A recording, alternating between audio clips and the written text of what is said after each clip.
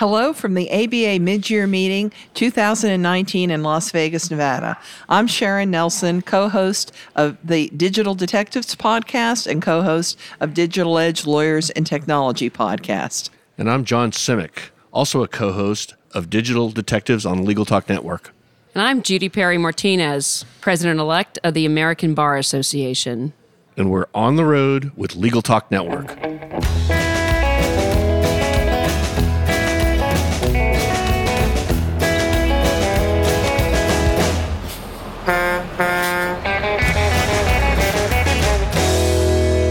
And we're back.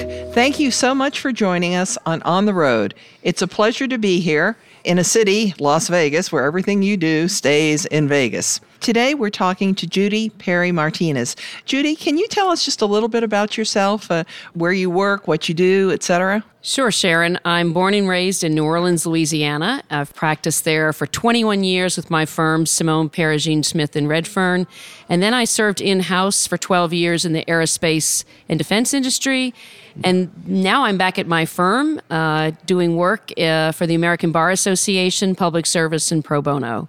Thank you very much. One of the things we'd like to talk about today with you is wellness, which is a big issue in the ABA and across the country. Many states are studying the issue of lawyer wellness, including my own Virginia. So tell us what you've been up to with respect to that issue. Well, both Bob Carlson and I, Bob's the current president of the American Bar Association, when we're out and about and on the road, we're making sure that we're educating lawyers about how they, as individuals, can make sure that they are on a track for wellness, that they can look at their colleagues and make sure that their colleagues are, in fact, doing what they can each and every day to stay healthy and mindful and in good state so that they can be the most competent lawyers that they can for their clients. And what about some comments about the activities that are going on concerning immigration? Well, Bob and I, as part of our first duties as newly elected officers of the American Bar Association in August, decided that if we were going to go out and be asking lawyers across the country to engage in pro bono in the immigration arena, that we really had to understand what that was all about. And as a consequence, we went down to the Texas border and spent a week doing asylum interviews at a detention center and learning what we could about what lawyers were being called up to do in order to assist with the immigration crisis. Mm-hmm. And what we decided and what we learned was that there was an awful lot of work to be done, in addition to the extraordinary work that's done by the American Bar Association and Texas Access to Justice Commission's Pro Bar organization, which has about 70 lawyers down at the border working each and every day to help with the immigration crisis. We visited and observed immigration courts in process. We went and actually observed a federal court proceeding, Operation Streamline, where we had about 72 detainees that were brought before the court for processing through criminal immigration proceedings. And because of that work, we more deeply understand exactly what the needs are and how the American Bar Association, but more importantly, lawyers across America can help indeed. Well, during the course of the last year, I think one of the issues that has gotten everybody kind of riled up and concerned is gun violence. And I know that that's a particular interest of yours. Talk to us about that. Well, I live in a city and have lived in a city all my life where gun violence is a real challenge. And it affects not only individuals who are the ones at risk, but it affects entire communities because both victims and perpetrators alike, their families are impacted on a day-to-day basis when an event occurs. And I can tell you that what I've seen is that this is not an area where lawyers can just cast it aside and think that they're not involved or not going to be impacted as well.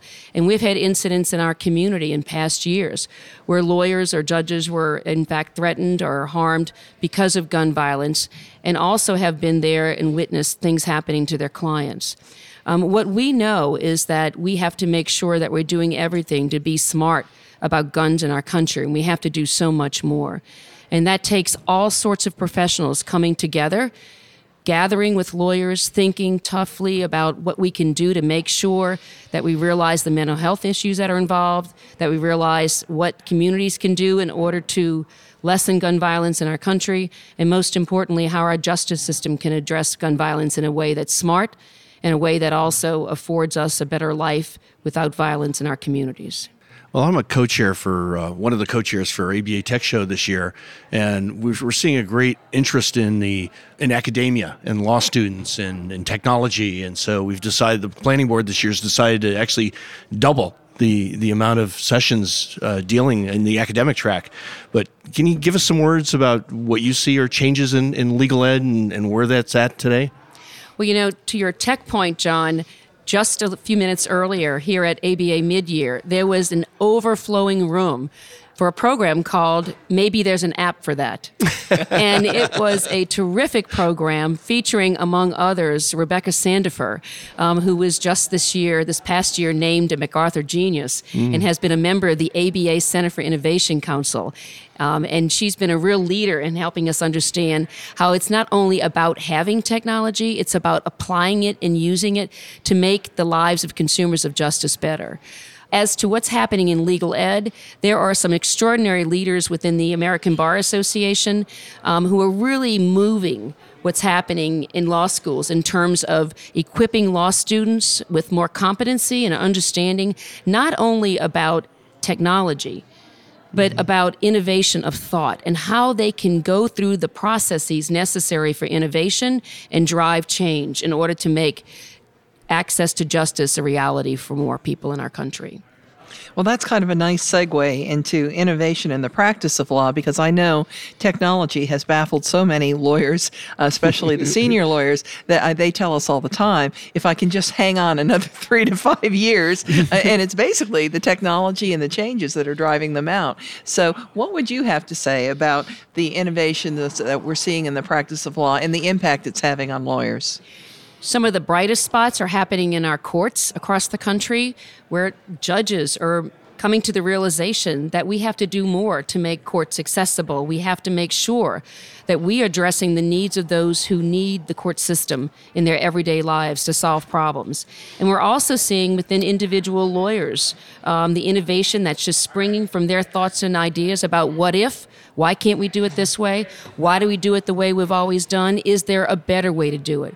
So what I think you see happening, and you're actually witnessing a real movement within the law sector and within the legal sector, that people are awakening to how technology and innovative thought, and just asking about why we do things the way we do, and perhaps have done them for many years. Is there a better way to do them? And thereby meeting the expectations of consumers in the marketplace. Well, my last question is, when do you become president, and do you have any final thoughts? I have the privilege of serving as president of the American Bar Association starting in August of 2019 at our annual meeting in San Francisco. It's been such a privilege to serve thus far in my capacity as president-elect and supporting Bob Carlson, who's doing a tremendous job as ABA president and speaking out on behalf of our association and our profession on critical issues such as the rule of law and access to justice and the independence of the judiciary. So my final thoughts, John, are that I look forward to continuing that good work and making sure that people in America understand that lawyers care about them, that lawyers want our country to be at its best. And in order to do so, we have to make sure that the rule of law is at its best and its strongest, and that we have systems of government that work for all. Judy, before we close it out for today, if our listeners would like to follow up, how can they reach you? Sharon, I can be reached at ABA President-elect, all one word, all one phrase, ABA President-elect at AmericanBar.org. And I welcome the comments and look forward to hearing from people. Thank you very much. Well, we've reached the end of the road for today's episode. I want to thank our guest, President-elect Judy Perry Martinez, for joining us today. We also want to thank our listeners for tuning in. If you like what you heard today, please subscribe, rate, and review us in Apple Podcasts, Google Podcasts, or your favorite podcasting app.